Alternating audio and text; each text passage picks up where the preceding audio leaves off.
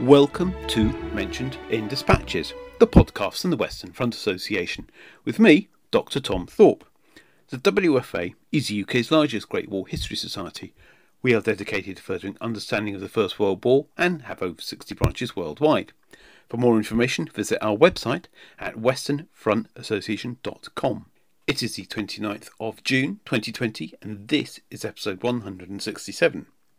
On today's Dispatches podcast, I talked to Professor Alison Fell, Professor of French and Cultural History at the University of Leeds, about her recent book on women as veterans in post-war France and Britain. Alison's book examines the cultural and social identity some women adopted or were given as war veterans in the 1920s, and how this was received by the post-war societies in France and Britain. Her book is published by Cambridge University Press. A paperback version is now available, and this can be purchased with a 20% discount from the CUP website.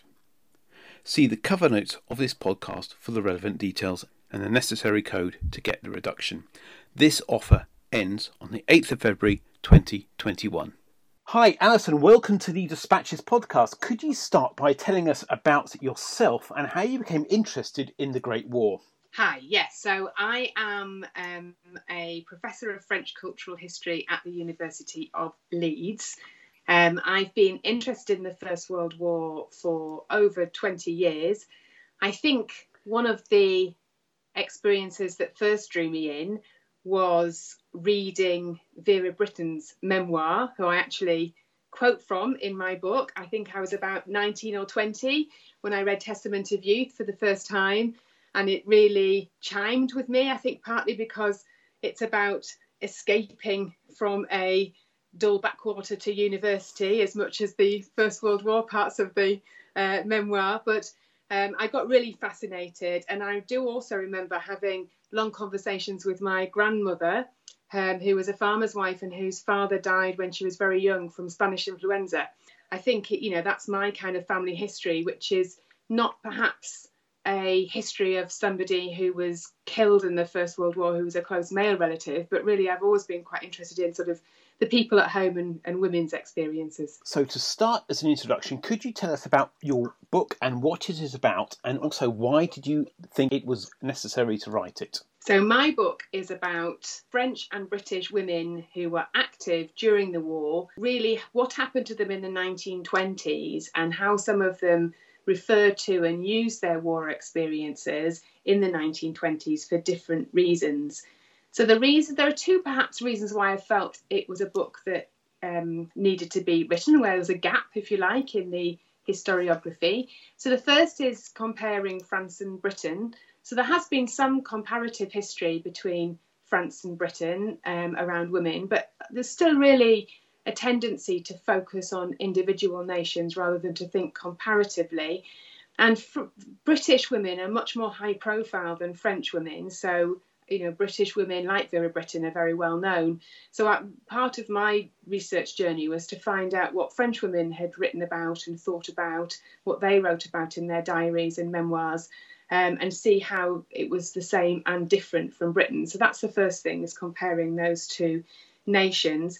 The other reason I think that it was a book that needed to be written is it's because it's about the impact of the war afterwards. So a lot of histories of the war stop in 1918, whereas really that's my starting point. And so can you start by telling us about the women who feature in your study, about their socioeconomic background, their class, and what they had done during the war? I look at a really wide range of French and British women and their experiences. So although my book is really about the impact of the war on women's lives, I'm not looking at the bigger macro sort of top-down picture. So a lot of studies have looked at things like, did the war mean that women got the vote, for example, after the war? Whereas I'm more interested in harder to answer questions about how women's experience influenced the way they saw themselves, their self-confidence, the different routes they took through life after the war. So I've had to use different sorts of case studies and different kinds of primary sources to find out about them. So I look at a really wide range of women, women who they're all active in the war. They would have probably described themselves as being on a form of active service, but they did lots of different things. So Some of them worked in factories, some of them were nurses, some of them were spies or worked for resistance movements in occupied France and Belgium, and some of them were journalists, some of them were charity workers. So because they did lots of different things, they also came from a lot of different backgrounds. So some of them were wealthy, independently wealthy women, and some of them came from really very working class backgrounds. And that was deliberate. I really wanted to look at a range of different backgrounds. Now, your book looks at how women define themselves as veterans, but looking at the definition of veteran during and after the Great War in Britain and France, in what ways was this defined, and in what ways did women adopt this identity or were labelled as such in the post-war Britain and France? Well, I hesitated about using the term veteran to describe women because the strict definition of veteran would be somebody who was in the armed services, and that would apply to no French women at all, because unlike in Britain, they didn't have an auxiliary service that was founded in the war, like the WACS, Women's Army Auxiliary Service in Britain. So veteran's a term that I define really broadly as somebody who was on active service. And I think really it's the kind of idea of what being a veteran meant that I wanted to use to apply to a different range of women. I also talk quite a lot about the term war generation, which in French is often called the génération du feu, or the generation who were under fire. And this is a concept that is really important in the years following the end of the war. You know, this idea of generations of those who'd been close to the action, who'd participated in the war, and those who were sort of at home. And although sometimes the dividing line between those two groups of people is seen as men and women, actually, what I would argue is that there are other dividing lines, one of age, but also one of role. So that's why I thought the concept of being a veteran was really important, because there are a whole load of questions being asked in both France and Britain after the war about what people did, whether they sacrificed or not, did they serve or not, do they therefore deserve special treatment in the years following the war. And how did women adopt this identity, and what sort of form did this take? Well, I talk about women who others gave the identity to, and then women who sort of adopted it for themselves. So there are groups of women who were seen as veterans as a way of giving their war service kind of recognition and credibility. So that was true for some of the women who died in the war. For example, nurses died in the war, often by contracting diseases from the patients they were treating, which is very relevant at the moment. But there were some women who were also killed under shell fire when they were in casualty clearing stations. So often in the way that those women were discussed and remembered and commemorated in the post-war years, describes them as veterans and uses the same kind of language that was used to describe servicemen who were killed in the war. But there were other women who took on the label of veteran because they wanted to use their war service for different reasons, sometimes for sort of professional reasons, to get on, for sort of social mobility, perhaps to publicise some memoirs, or as a way of trying to gain a particular career or a sort of post in public life. And they might do that by wearing medals, by talking about what they did, by using photographs of themselves dressed in a uniform. Obviously, the wearing of uniform was a very important marker, and there were women who wore all sorts of different sorts of uniforms. And this was the kind of thing that I started noticing. So they'd often sort of define themselves as a war veteran in the 20s, so that they kind of were put in that bracket by their audiences or whoever they were trying to appeal to. So what was the motivation of women to adopt the identity of a veteran? I tend to talk about women who define themselves as veterans for different reasons. And I would say, whereas some of them did it for professional reasons, there were also sort of private and personal reasons for people to do it, if you like, psychological needs to see themselves as veterans. So it was part of their identity as who they are. Some women, for example, who were quite traumatised by their war experiences, who we might say suffered from a form of shell shock, however that's defined, for particularly nurses or those who were working very close to the front line. So sometimes being part of that war generation was a psychological need to be with people who understood, as well as what I'm saying, sort of women using it to get on in life. After the war, there was a massive growth in regimental organisations, old comrades associations and pressure groups to lobby for veterans, to commemorate, socialise and campaign for their rights and benefits. Did female veterans adopt the same type of organisations and form collectives in a similar way? Yes. So I discovered a lot of different organisations, either women-only organisations or some organisations that allowed, some sort of male-run organisations that allowed women to join. So although there were fewer in number because there were fewer women on a form of active service during the war, the veteran movement, or the organised veteran movement with associations, which was particularly strong in France, actually. So there were more examples in France than Britain. But it was really important in the 1920s. So there were a number of nurses' organisations, especially in France, the British Armed Service Auxiliary Services, Women's Auxiliary Services, all had associations that were very active in the 1920s as well. And they performed very similar functions for women as they did for men. So they're kind of taking part in commemorative activity and parade, lobbying for pension rights, for some of the privileges that the post-war legislation achieved for veterans, and also sort of mutual support and the kind of social activities. All of those functions were the same for women as well. And a subsidiary question to that is, were they generally formed by women's own sort of voluntary efforts, or were they sort of formed by statutory or wider societal movements? It was mostly women's voluntary efforts. They used structures and legislation in order to give their organisation sort of legal status and in order to lobby effectively for change. So the the French war nurse associations, and there was also, I looked at, for example, a French ex-female prisoner of war association. They joined the broader sort of umbrella veteran organisations because it was a lot more effective.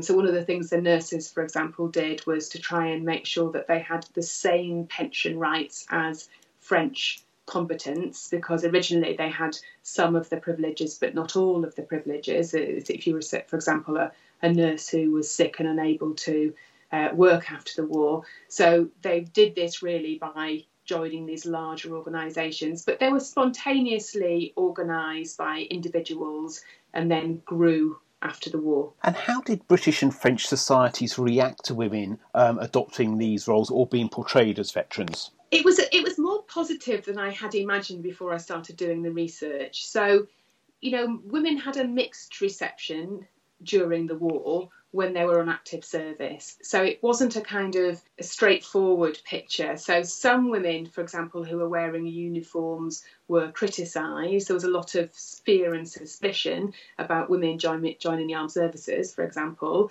There was also quite a lot of criticism levied at working class women who were active in the war because they were seen to be morally suspect, earning too much money, also perhaps neglecting their households and children. So there was quite a lot of potential criticism. But on the other hand, there was a lot of very positive reception of what was seen as women's exceptional efforts in a time of national emergency. So during the war, there was this sort of mixed picture, and the same was true after the war. So some forms of war service continued to have a lot of public acclaim and sort of high social prestige, and certainly the image of the nurse really benefited from their high profile in the war and everything that they achieved, and their vital role in caring for sick and wounded men. It was really recognised. And again, this slightly reminds me of what we're going through today, actually, in terms of the importance of health workers in times of national emergency and crisis. So I think for nurses, for example, they benefited from the kind of improved public image in the post-war years. But some other women struggled and weren't really accepted, and their war service was either ignored or disapproved of after the war. And it was usually women who were seen to have stepped too far out of their traditional role. So I looked particularly at, there was a handful of women, for example, who had active combat roles, very few, but some of them did. They tended not to be approved of. Any women who were seen as sort of usurping male roles or being a little bit morally suspect. So spies, for example, women who worked for either the British intelligence services in France or Belgium, there were quite a lot of them, and they were doing all sorts of things, train watching, or as well as sort of active agents or running escape networks like Edith Cavell. Sometimes their image was always a little bit suspect, spies it could be Mata Hari, kind of prostitute spies. So I think that the range of activities that women carried out on a form of active service had different responses, and that continued in the post-war years. Because I always thought there was a sort of fear that 1918 would reset to 1914 and that gender roles would go back and everybody would get on with their lives as they did in 1914 before the war happened. And you're saying in many ways that happened, but also it didn't happen. I think that's it. I think that there was a certain cohort of women who tended to be target of criticism. So women's fashion is something that was discussed a lot, for example, in the press. And there was a kind of general feeling that women used to look like women before the war with their corsets and long hair. And then after the war, they all started looking like beanpoles and cutting their hair short and were kind of turning into men. Although it wasn't very easy for some of those curvy women, to look like a flapper in the 1920s. That's when diets started. But I think that was the kind of thing that sometimes if you look at wartime newspapers, it looks like, women are having given a hard time. But just like now, there were whole categories of women who were exempt from those sorts of criticisms. So nobody was looking at nurses and saying that, it was kind of. So I think one of the things I would argue generally about working on women in the war is that women tend to be lumped together, in a way that men aren't. And so there would be certain groups of women that were criticised, and the idea was, they need to go back and start being proper mothers and housewives again. But there were whole categories of women whose service was recognised and who weren't subject to those sorts of criticisms. Which leads me into my penultimate question, in which groups of women were, quotes, more successful than others at being accepted as veterans? And was there any sort of difference between England and France, or Britain and France? Yes, so as I've said, I think that some women whose roles were seen as more sort of feminine and acceptable, like nurses, they generally had an easier time after the war in terms of their reputation and being accepted. I wrote one of my chapters about women who'd been involved in industrial action during the war. So obviously in war factories, the workforce was feminised during the war as the men were mobilised, and that meant that women for the first time had more leadership positions in terms of industrial relations. Union membership tripled in the war, and it meant there were some sort of women who ended up having more of a political career in that way, and they had been important in the way that they'd led to improvements for women war workers in munitions factories and other factories. But looking at some of those female leaders in the 20s, they tend not to talk about their war years. They tend not to focus on even though they had done amazing sort of things, if you like, because they were always subject to suspicion of being sort of not acting for the national interest, of being potentially revolutionary or anti-British, having foreign influence. So there are some women who sort of didn't really use the war and their war years as a form of service once the war was over. There was definitely a difference between France and Britain as well. British women did get, or women over 30 got the vote in 1918, and then in 1928, or women got the vote. Then in France, that didn't happen, even though it was quite close. There are lots of complicated reasons for this, but it does show a sort of different context that women were operating in. I find it interesting that women were actually doing quite similar roles for the French army as the British women were. So they were working in clerical roles, in kind of cleaning and catering and all those sorts of roles that they took on for both the French and the British army. But the French women weren't doing it in uniforms. They weren't called a corps. They were doing it as civilian administrators or cooks or waitresses. So that says something about the differences between the two nations, that it just wasn't acceptable for women to be in those roles in France. So I think it does show certain differences between the contexts, I think. But I was just wondering about the portrayal of women in Ireland in terms of their role in the War of Independence and in the Civil War that followed that, which was technically still part of Britain until 1923, and how they were perceived in their gender roles, in stark contrast to Britain. And I know that's probably not directly part of your study, but I thought it was interesting. It's a really interesting question. And I think that Ireland actually provides, I don't write about it in my book. No. But I should have done perhaps, because it's a really interesting contrast, because you have women who are both, working, for example, as nurses. Quite a lot of the military nurses were of Irish origin. You have sort of women then, Republican women working as sort of in combat roles or in the equivalent of combat roles, and there's a whole sort of interesting question about their rights to a pension. So I think if you think of the First World War as a longer war, take John Horne's approach, it doesn't end in 1918. Then the question of women in Ireland doesn't follow quite the same trajectory, because the same questions are being asked in the Civil War, when there's still war going on, about where women's role ends in terms of civilian or combatant, to what does being on active service mean for different sorts of women. So Ireland's a fascinating example. I did look a little bit very briefly in my book at places like Russia and Eastern Europe, where women did have an active combat role, and what that meant in terms of the way that women's activities were perceived. But there's more similarities than you think, because actually really across all of those examples, including Russia and Ireland, in a time of national emergency during this period, women are allowed to usurp other roles. It's acceptable for women to take on, say, a kind of more of a frontline type role. But then when the national emergency is over, then it becomes less acceptable to do so. So there's sort of same patterns emerge, even though the contexts are different. And finally, Alison, where can people get your book and learn more about the University of Leeds and your department?